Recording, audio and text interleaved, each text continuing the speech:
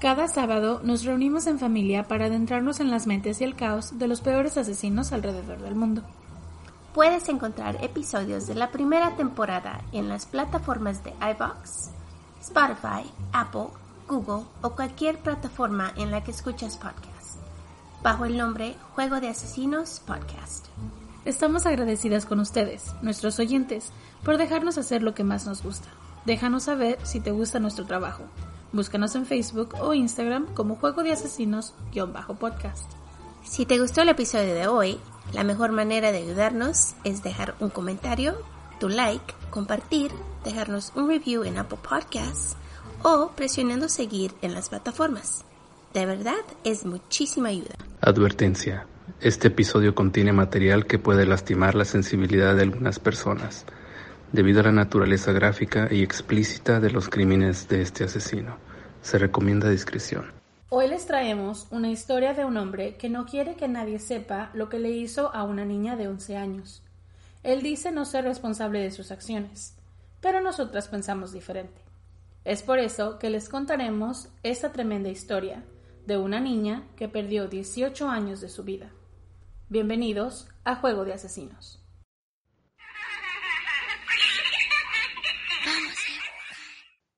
Familia, ¿cómo están? Hello. Hi. Bienvenidos. Bienvenidos a Juego de Asesinos Podcast. Yes. Ojalá estén bien. Nosotras estamos súper. Así que muchísimas gracias por estar con nosotros otra vez. Sí, muchísimas gracias por seguirnos, por estar en las redes sociales y por seguir dejándonos comentarios. Y los números parece que seguimos creciendo. Ya, así que gracias a ustedes por esto. Acuérdense, sin ustedes no estuviéramos aquí. Increíbles que son todos. Los queremos un montón, de verdad, muchísimas gracias. Y pues hay que hacer housekeeping. Ya se la saben. Si no lo quieren escuchar, adelántenle como 20 segundos. Algo así. Si eres nuevo por acá, bienvenido a nuestra locura. Te vamos a gustar, no te preocupes. Somos buena onda. Ya. No somos profesionales. Ni locutores. Ni narradores. No somos investigadoras. Ni abogados. Ni policías. Ni especialistas de ningún tipo. Solo somos dos simples mortales a las que les gusta mucho el true crime. Y hacemos muchísimo research para los casos que aquí se presentan. Usamos el Spanglish porque nos fluye. Este podcast es una combinación extraña entre true crime y risas. Y no nos reímos del crimen. Ni de las víctimas. Solo nos reímos de nuestros malos ejemplos. Tonterías. Mala pronunciación. Marta. Kiki. Entre otras cosas. Si en algún momento crees que el true crime y la risa no van de la mano, no somos el podcast para ti. Sorry. Lo sentimos, de verdad no te vamos a gustar. Créenos, confía en nuestra palabra. Pero te agradecemos que hayas intentado. Y esperamos que encuentres el podcast de tu agrado dentro de la plataforma en la que nos escuchas hoy. Perfecto. Ya salimos de la intro. ¡Qué larga! Por fin. Sí. Ahora toca nuestra parte favorita. Saludar a la familia. Saludos para Francia Espitia, Elizabeth Rodríguez, Jaycee Contreras, Rita Vivo, Lourdes García, Kenia Llanes, Juliana Soto, Carlitos Figueroa, Luis Chávez, Isma Vázquez, Gaby Villanueva Hernández, Jessica Galeano, Daphne Sumaya. Muchísimas gracias a todos por ser parte de nuestra familia. Gracias, sí, por estar en el grupo, por seguirnos. Sí, que el grupo tiene muchas cosas, por si tienen amigos que aún no están ahí o a ustedes que quieran entrar, por favor, es muy divertido, tenemos muchas personas ahí y todas ponemos algo en la mesa. Sí, ahorita últimamente hemos estado interactuando un poquito más y se está poniendo más divertida la cosa. Nos hacen recomendaciones, platicamos de nuestras mascotas. Y pongo videos tontos. Cuando me estoy durmiendo les pido que me hagan plática. It's perfect. Es perfecto. Funciona. Por favor, vayan al grupo si no han ido. Sí, si no han estado ahí. Que por cierto, tenemos un par de personas ahí que ni siquiera nos conocen, ¿eh? Así que sean amables con ellos, por favor. Sí, no escuchan el podcast, pero ojalá en algún momento decidan escucharlo, porque ser parte del grupo, pues... pierden un poquito, yo pienso. Porque si no le entenderían a muchas de las cosas. qué hacemos. Y para Laura, todavía estoy esperando el juego, Laura. Yes, Laura, ¿dónde estás? Y para los que comparten sus cachorros, qué emoción verlos a todos. A mí me encantan los bulldogs, para los que no se saben. Me encantan, es mi perro favorito del mundo y hay muchos de ustedes que los tienen, así que gracias por las fotos y los saludos de sus cachorros. Sí. Síganlas, me encantan. Esta historia no tiene asesinato. Boo. Pero está buenísima y yo pienso que ustedes muchos ya la han escuchado, es muy popular. Sorry, porque casi no tratamos de hacer populares, pero esta sí está muy buena. Sí, es muy, muy buena. Y la sugerí y no me acordaba que la había sugerido. Al parecer la anoté en la lista y nunca me acordé de que la había puesto en la lista. Pero está un poquito larga, así que agárrense los cinturones que vamos a comenzar. Yo soy Marta. Y yo soy Kiki. ¿Están listos? Vamos a jugar. Let's go.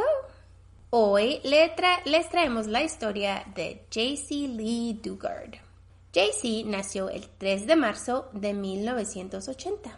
En 1990, sus padres decidieron mudarse a South Lake Tahoe, una comunidad pequeña en California, porque su madre pensaba que era una comunidad más segura, porque ellos anteriormente vivían en Los Ángeles. Y pues para los que conocen Los Ángeles, es un poquito duro. Es un lugar muy poblado. Muy poblado y pues hay varias vecindades, pues se dirá. Vecindarios. Vecindarios que son pues un poquito peligrosos, ya.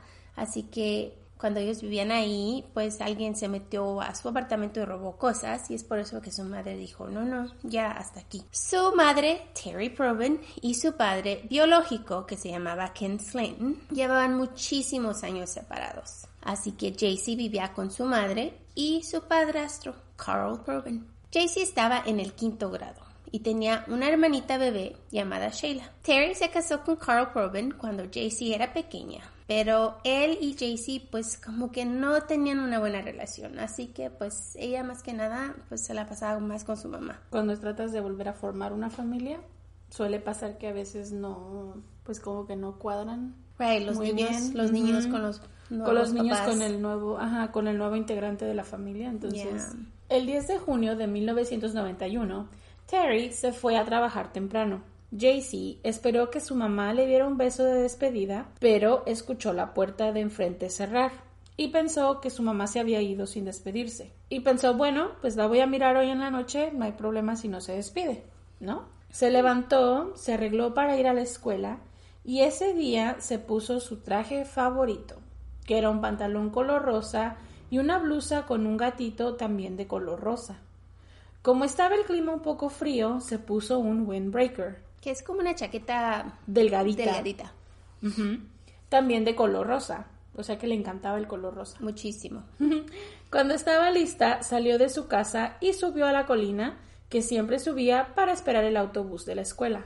Lake Tahoe es una comunidad bien pequeña, está como en las montañas, así que los chicos para ir a la escuela tienen que tomar el autobús o los padres lo llevan, porque la escuela no está cerca, no pueden caminar a muchos lugares porque pues es como las casas están separadas, los negocios separados. No es un lugar que puedes ir a nada más a caminar, es un lugar que necesitas auto para vivir ahí. Los lugares más cercanos están lejos de ti, right, de las propiedades. Antes de llegar, se le acercó un auto. Ella pensó que el hombre necesitaba direcciones. Y Marta, ¿qué les hemos dicho aquí de antes? No hablen con strangers. No, los adultos nunca necesitan la ayuda de un niño. Grábenle esto en la cabeza a sus niños. Un adulto no necesita a ningún niño. No necesita ayuda. Cuando él bajó su ventana, le disparó con una pistola paralizante. El tipo salió del coche mientras Jaycee peleaba para alejarse. O sea, cuando cuando le pegó, se quedó paralizada, pero empezó a forcejear y trataba de alejarse de él, Pero pues como es una chica pequeña, una niña pequeña, pues él la agarró, la levantó y le ayudó pues otra persona que ella no miró y la secuestró. El hombre que la secuestró se llamaba Philip Greg Garrido. En el coche, Garrido escondió a Jaycee en el piso del auto y le puso una cobija arriba de ella. Y ella entró y salió de conciencia mientras iba manejando. El viaje duró más o menos como 3 horas, desde su casa de Jaycee en Lake Tahoe a la casa de Garrido en Antioch. Ay, no. Y les voy a decir, una pistola paralizante es un shotgun. Uh-huh. De la de eléctrico. Ya. So, les voy a decir que cuando a ti no sé, nunca me ha tocado experimentar que te den toques. Right. Pero, aquí les va. Cuando una persona tiene miedo y te dan toques, en vez de tirarte, te levanta. Porque te da un boost de adrenalina. Right. So, eso fue lo que le pasó a esta niña, que se asustó de que el hombre la estaba haciendo shock y en vez de la niña quedar desmayada como él esperaba, tuvo un boost de adrenalina y pudo pelear con él. Ajá. Uh-huh. Y ya después entraba y salía de conciencia por lo mismo, porque está en el shock y la adrenalina al mismo tiempo. Es mucho para el cuerpo. Uh-huh. Es muchísimo para el cuerpo y para una persona pequeñita como ella, pues imagínate. Carl Proven miró el secuestro de su hijastra desde su casa. Miró a 2 personas en un auto mediano gris que hicieron una U-turn o una vuelta en U. Uh-huh. Y regresaron por ella. El hombre y una mujer forzaron a Jaycee al auto. Proven salió inmediatamente de su casa y siguió el auto en su bicicleta, pero no pudo alcanzar el vehículo. Muchos niños que estaban en la parada del autobús también miraron el secuestro, pero eran chicos y no podían hacer nada. Proven, después de seguir el auto por un buen tiempo sin poder alcanzarlo, regresó a su casa e inmediatamente llamó al 911 para reportarlo. Que Proven no tenía trabajo, que se quedaba en la casa a cuidar la bebé y pues su esposa iba a trabajar, pero no tenía auto, entonces lo único que tenía era la bicicleta, así que pues él hizo lo que pudo, ¿no? Uh-huh.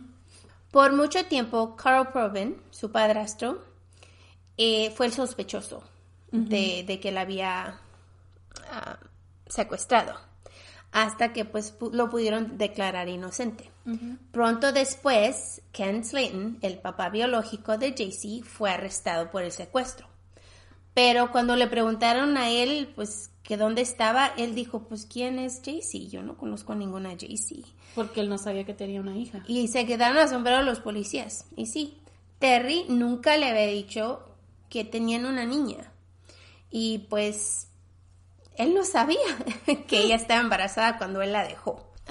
Terry y Ken pues se conocieron y tuvieron como un tipo one night stand que duró unos días. Dan de cuenta que pues conoces a un chico, te gusta, duran 2 o 3 días y ya deciden que no me gustas y pues así. Bye. Y Terry quedó embarazada, pero pues después de eso como que le dio vergüenza ir con él y decirle, oh, I'm pregnant.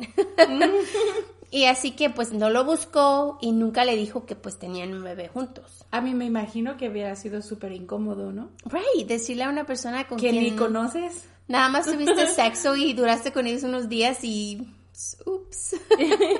Upsi. Slayton tomó muchos polygraphs, 2 exámenes que...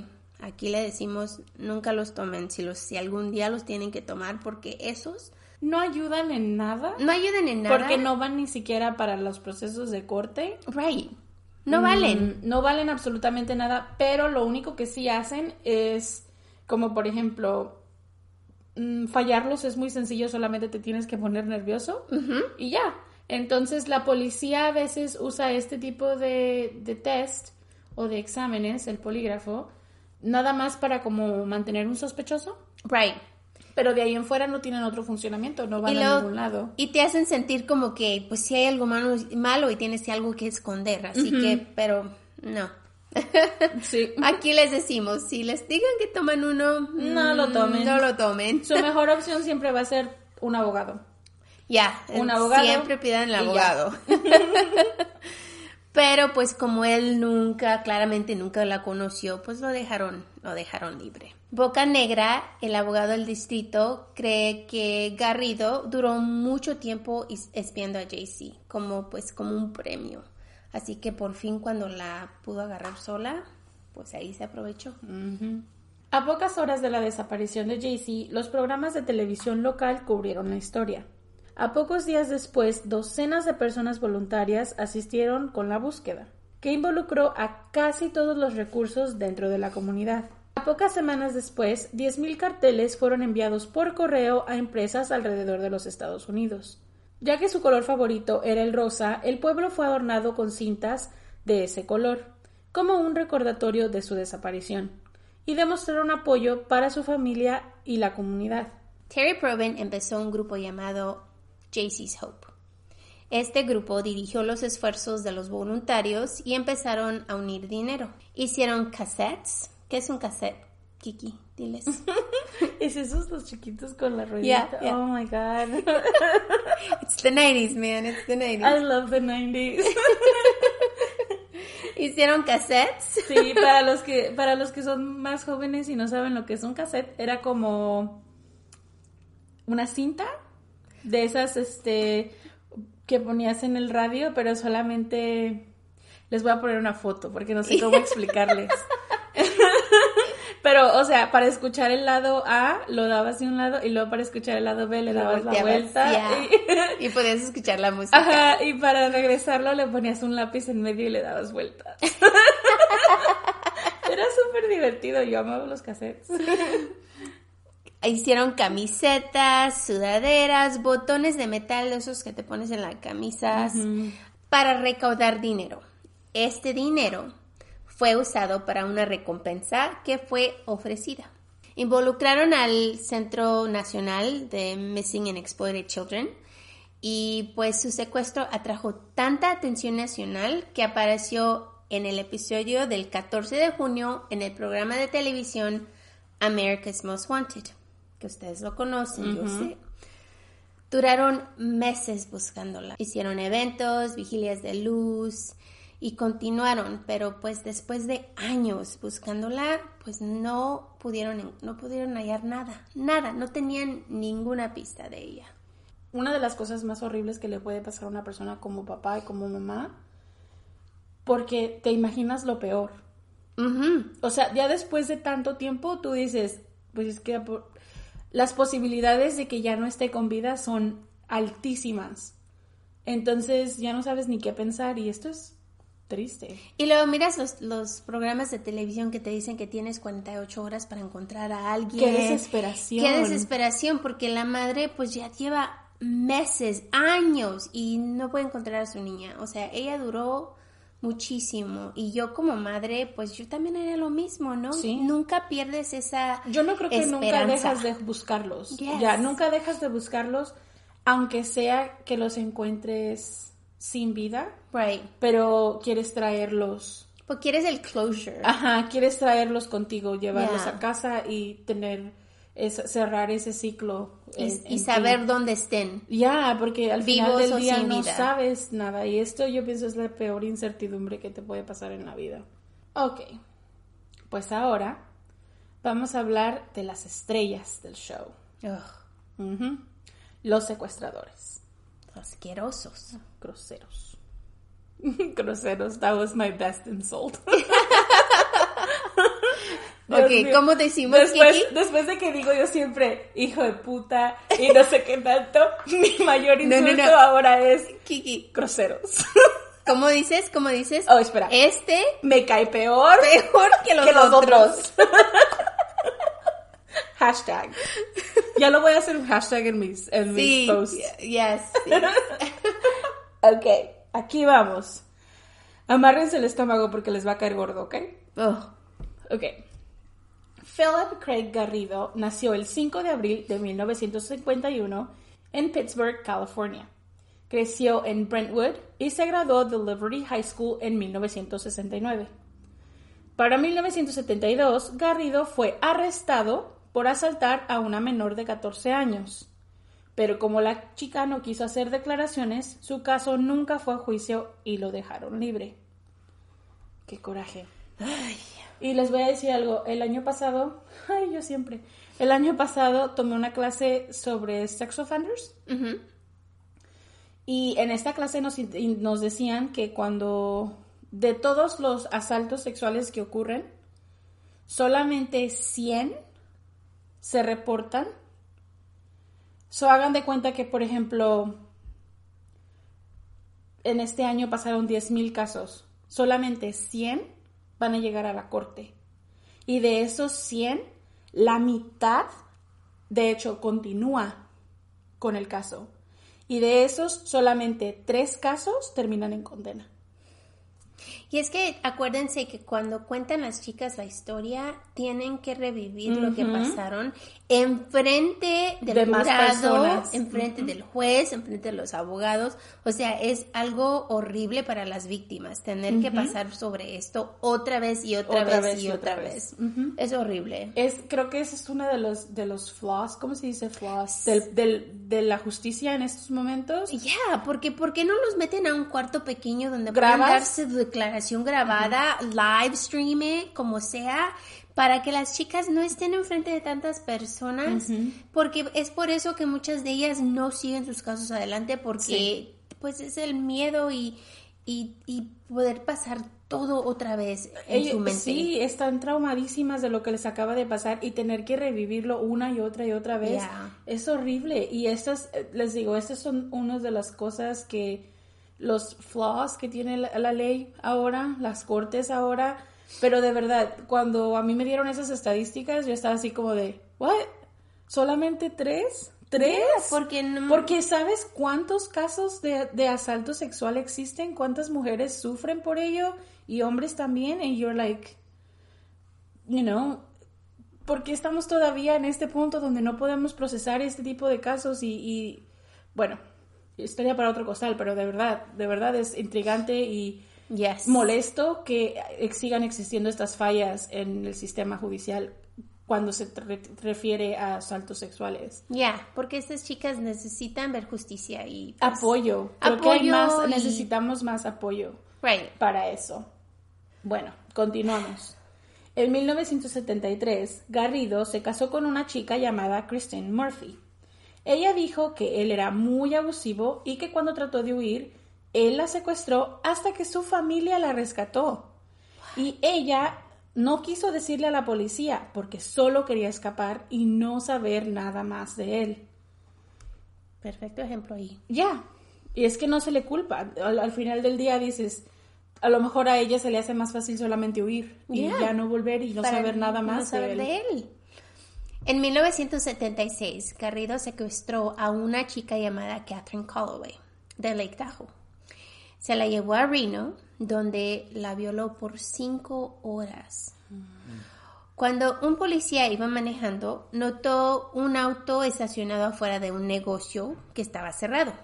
El candado del negocio de la puerta estaba roto. Así que el policía se paró y fue a investigar. Tocó la puerta y salió Garrido a contestar. Pero pronto después, atrás de él, salió Catherine Calloway pidiéndole ayuda al oficial. Y Garrido inmediatamente fue arrestado. Y fue cargado en la Corte Federal del Estado. En 1976 fue ordenado por la corte a una evaluación psiquiátrica y el psiquiatra lo diagnosticó como abusador sexual y drogadicto crónico.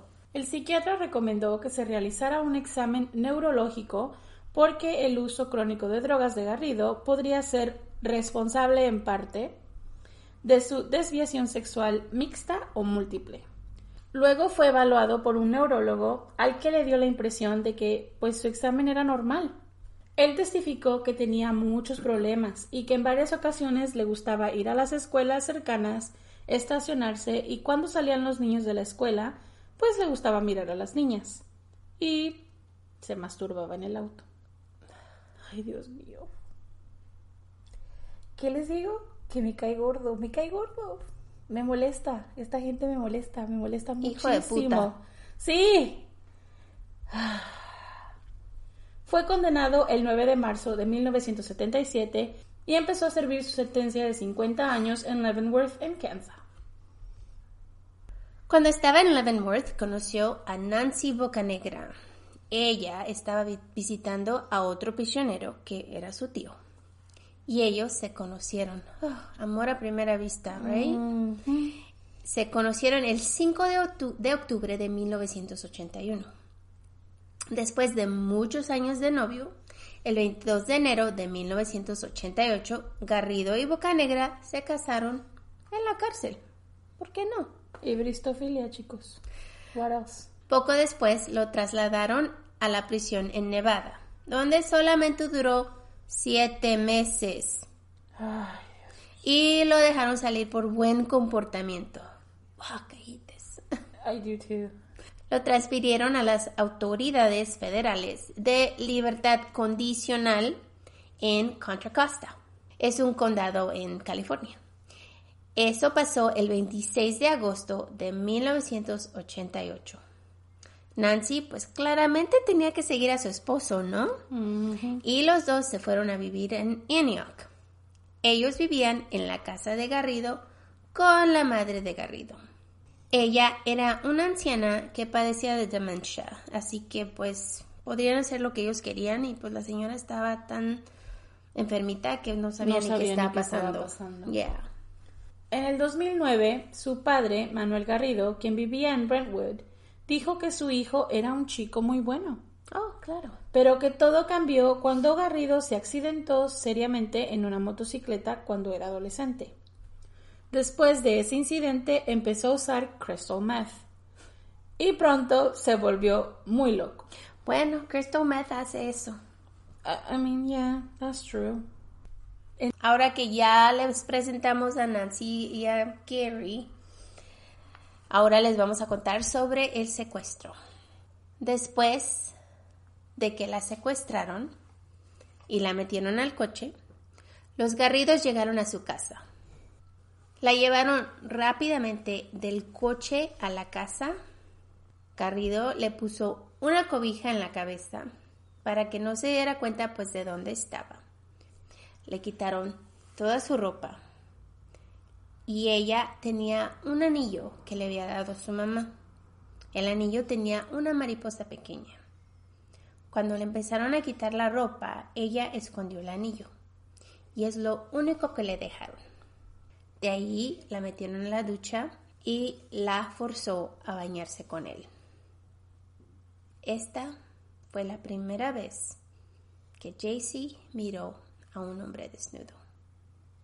Qué asqueroso. Una niña de 11 años. ¡Qué asco! ¡Qué asco de hombre! Se los juro que qué asco de persona. Odio a esta gente yo. Los odio con todo mi corazón. Se la llevó con prisa a un área en el jardín de su casa en la parte trasera, donde tenía contenedores grandes para guardar comida. La colocó en un cobertizo pequeño que estaba insonorizado o que no podía entrar el sonido. No sabemos si es una palabra. Yeah, sorry. Déjennos saber. Después de meterla ahí, le puso unas esposas y la violó por primera vez. La dejó desnuda en el cobertizo y cerró la puerta con candado y pues la dejó ahí, sola, desnuda, y le dijo que si trataba de correr, él tenía 2 Dobermans afuera que estaban entrenados para atacarla si se salía. Le dejó las esposas puestas por la primera semana que estuvo ahí. Garrido la visitaba en el cobertizo, le traía comidas y malteadas y le platicaba. ¡Qué animal! Cerdo. Asqueroso. De los peores. Durante este periodo solo tenía contacto humano con Garrido. Él le traía una cubeta nueva todos los días para que ella la usara como baño. Le trajo una televisión, pero le prohibió mirar las noticias, porque no quería que supiera pues que la estaban buscando, aunque pues tiene 11 años, yo creo que ya sabía, ¿no? Uh-huh.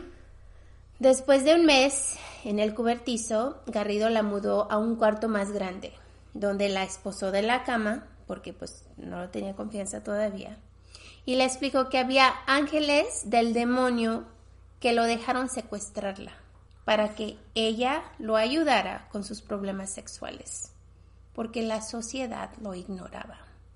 ¡Ugh! ¡Qué horror! ¡Ay!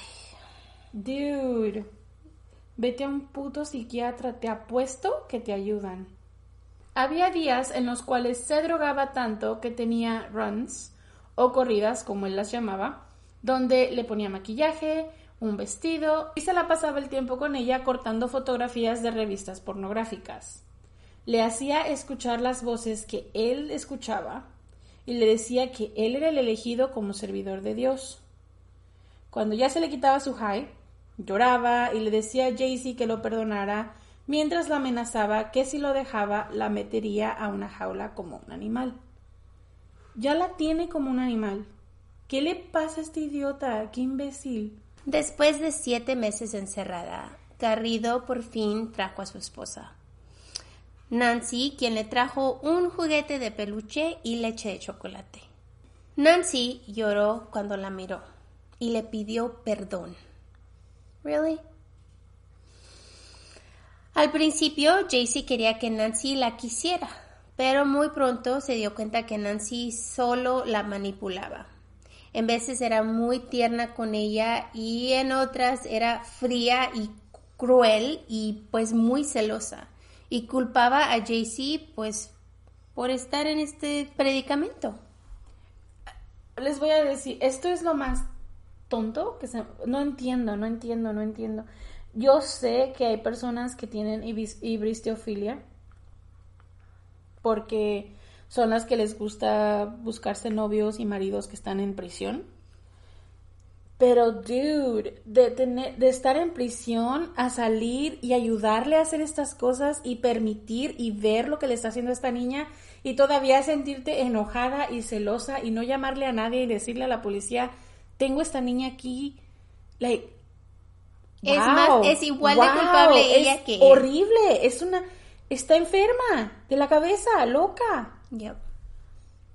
Jaycee le decía a Nancy que era muy mala y la llamaba bruja malvada. Cuando Garrido regresó a la prisión después de que falló una prueba de drogas, Nancy reemplazó a su esposo como la guardia de la prisionera. La manipulaban con muchas cosas. En una ocasión le llevaron gatitos que desaparecían si ella hacía algo que a ellos no les gustaba. En una ocasión descubrieron que ella estaba escribiendo su verdadero nombre en un diario que tenía sobre los gatitos. La forzaron a romper la página que tenía su nombre. Esa fue la última vez que le permitieron que usara su nombre verdadero hasta muchos años después. Imagínate el nivel de trauma que tiene esta niña. Abuso, es puro abuso. Para quebrarla, la están quebrando horrible, le están jugando sus sentimientos, están usándola, es increíble. No puedo yo con esto. Después de casi 3 años, ellos creían que Jaycee estaba embarazada. En este tiempo tenía 13 años. 13 años. Es una baby. Jaycee se dio cuenta que estaba embarazada porque miró un programa de televisión que hablaba del sexo y el embarazo. Se dio cuenta del enlace entre los dos. Ella miraba videos de partos como preparación para el de ella. Oh my God, qué traumante. Right, a los 13 años, imagínate. Dios. Jaycee empezó a tener dolores y los Garridos le dieron una medicina llamada codeine para el dolor. No la llevaron al doctor, no la llevaron al hospital, nada. 12 horas después, el 18 de agosto de 1994, Jaycee dio a luz a una niña. Oh my God. Después del parto, las violaciones no fueron tan seguidas. Solo cuando él se drogaba, que es cuando era más violento, pero empezó a suceder menos. Cuando Jaycee tenía 17 años, dio a luz a su segunda bebé, el 13 de noviembre de 1997. Jaycee miraba la televisión y se enseñó a cuidar a sus bebés de este monstruo, quien seguía torturándola cuando estaba high. Pero las bebés le dieron esperanza y ya no se sentía tan sola.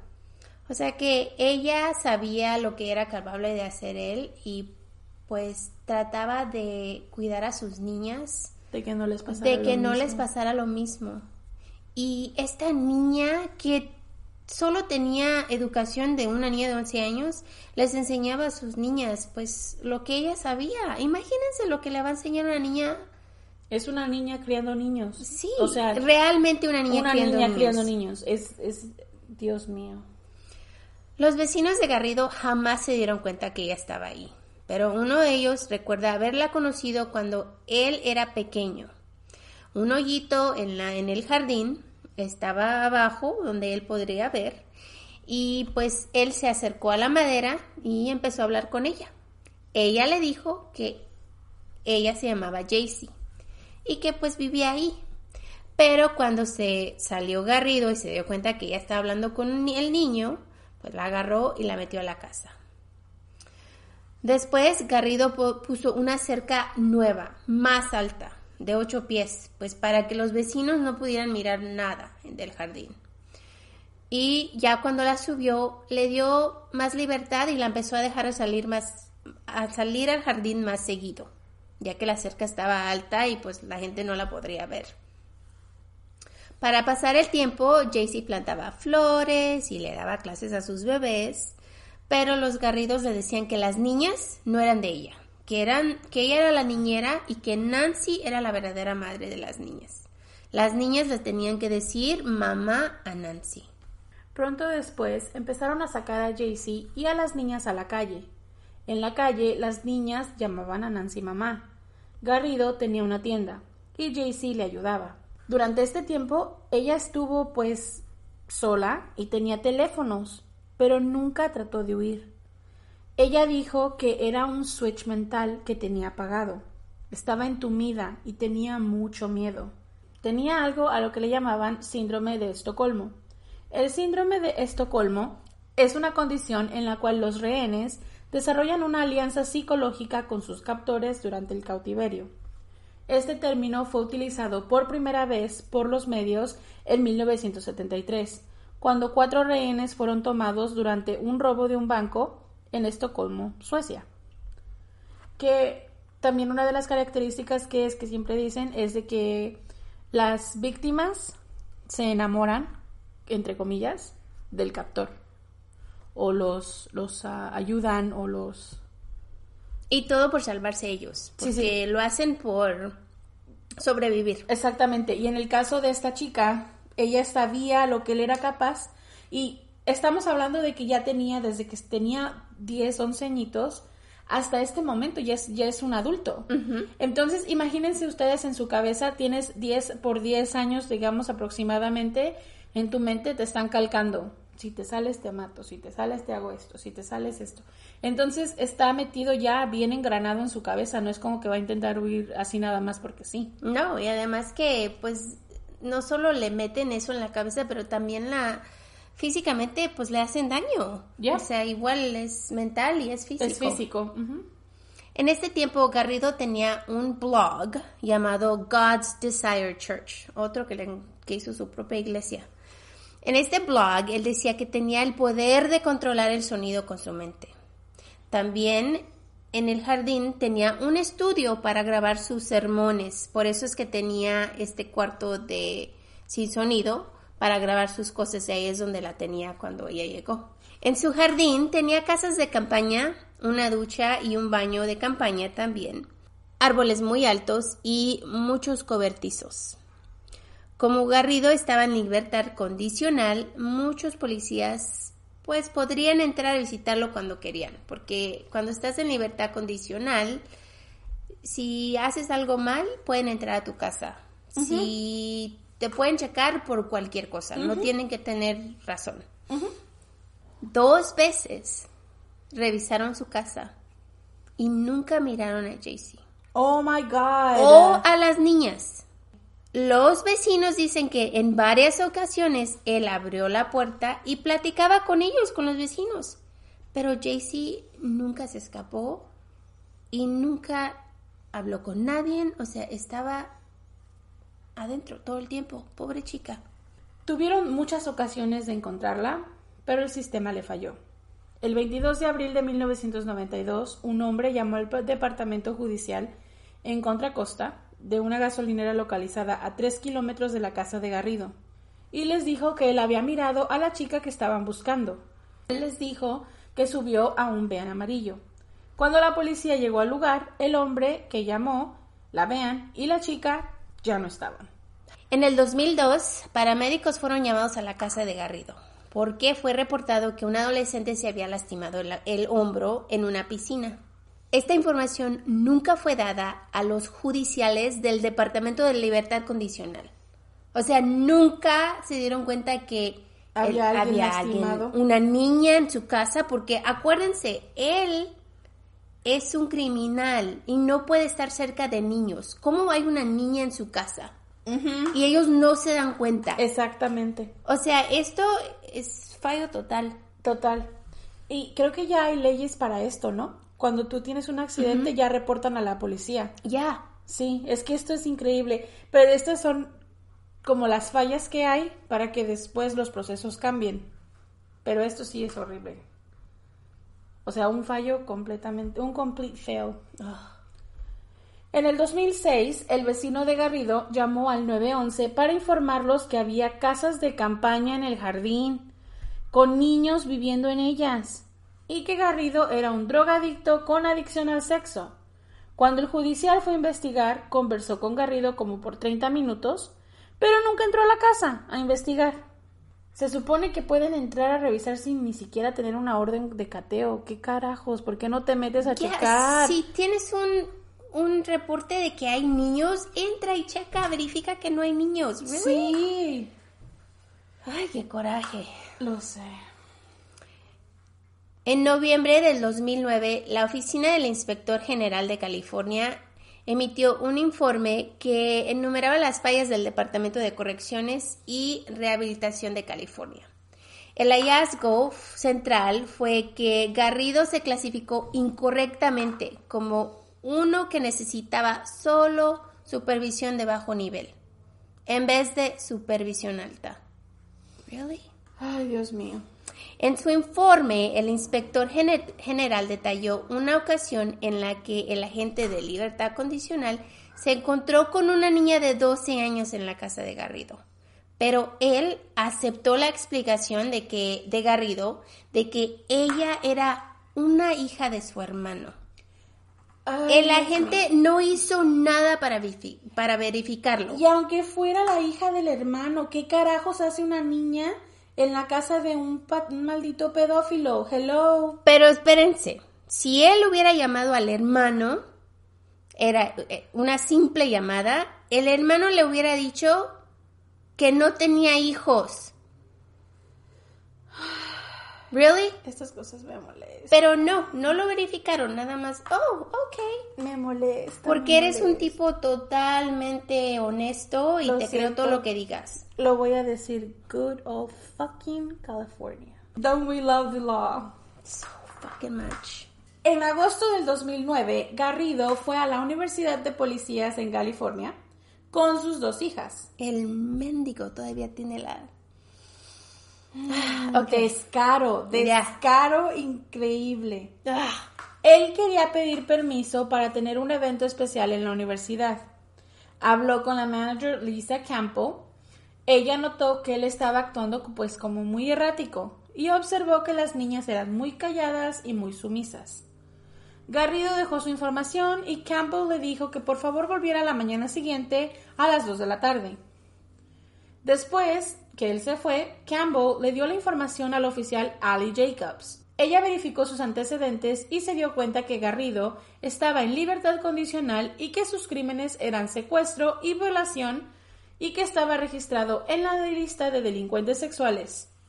Que, para explicarles lo que es nosotros tenemos, no sé si existe en todos los países y déjennos saber si lo tienen. Ya.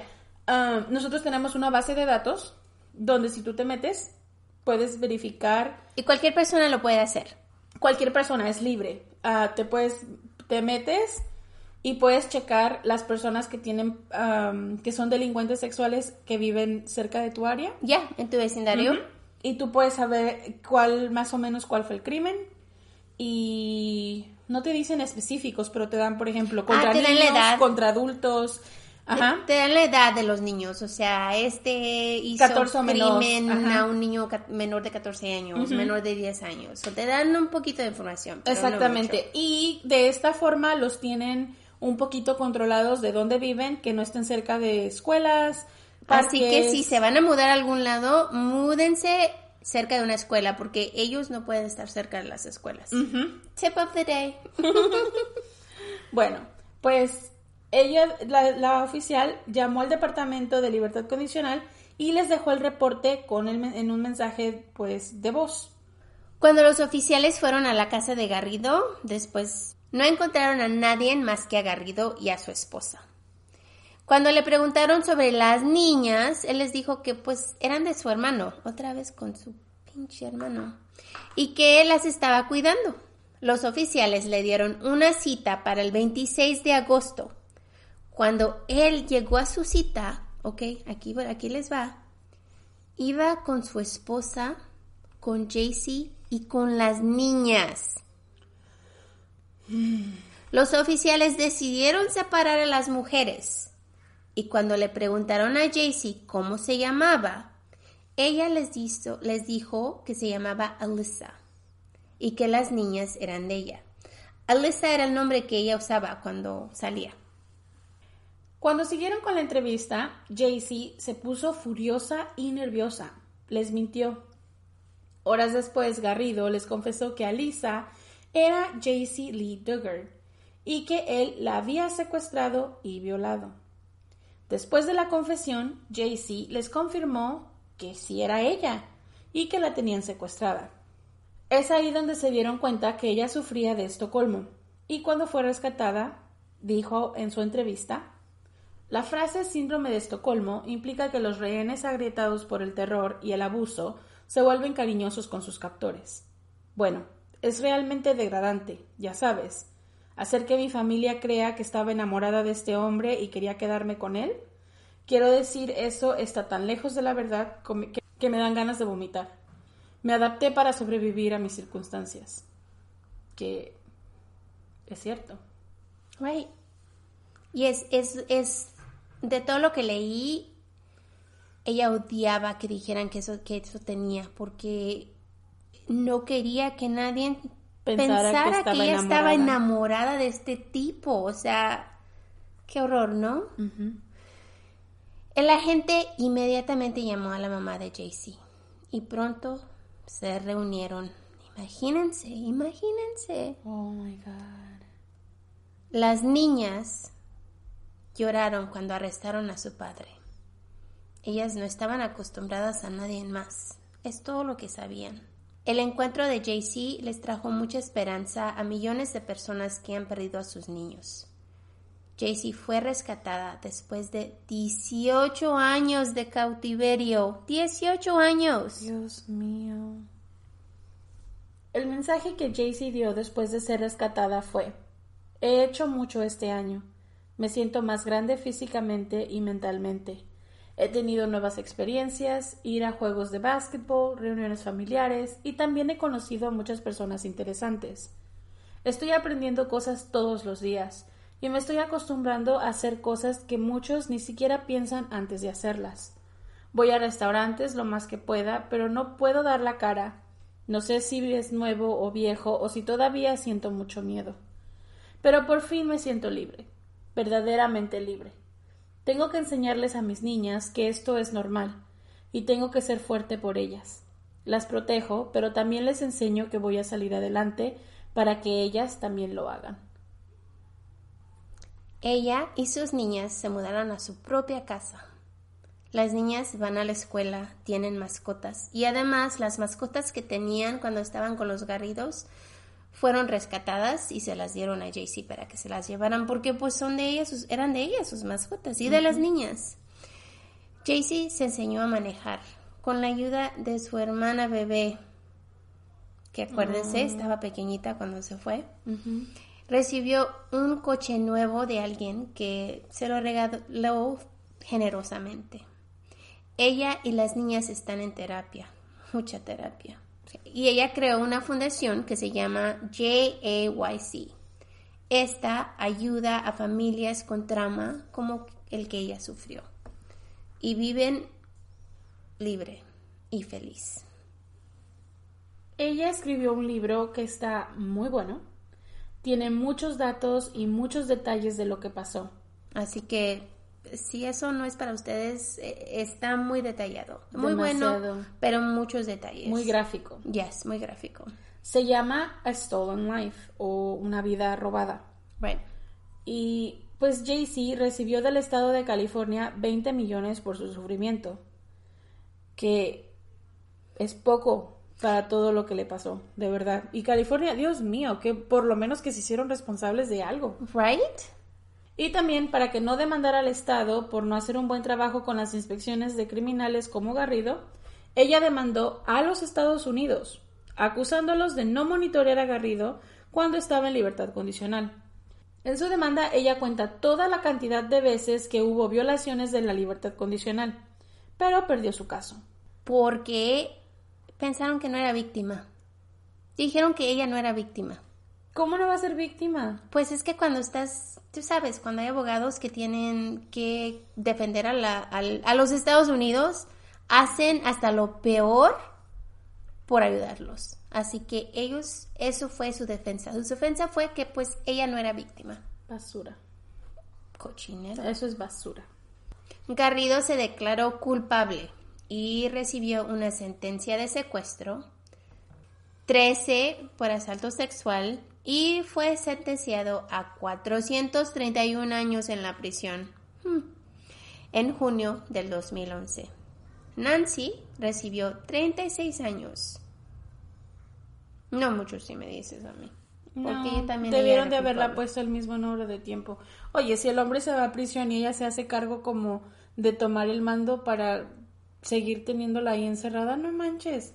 También se merece los 431 Pero años. ella tenía sus 40 años, así que pues 30 que le dieron ya sería una... Ancianita.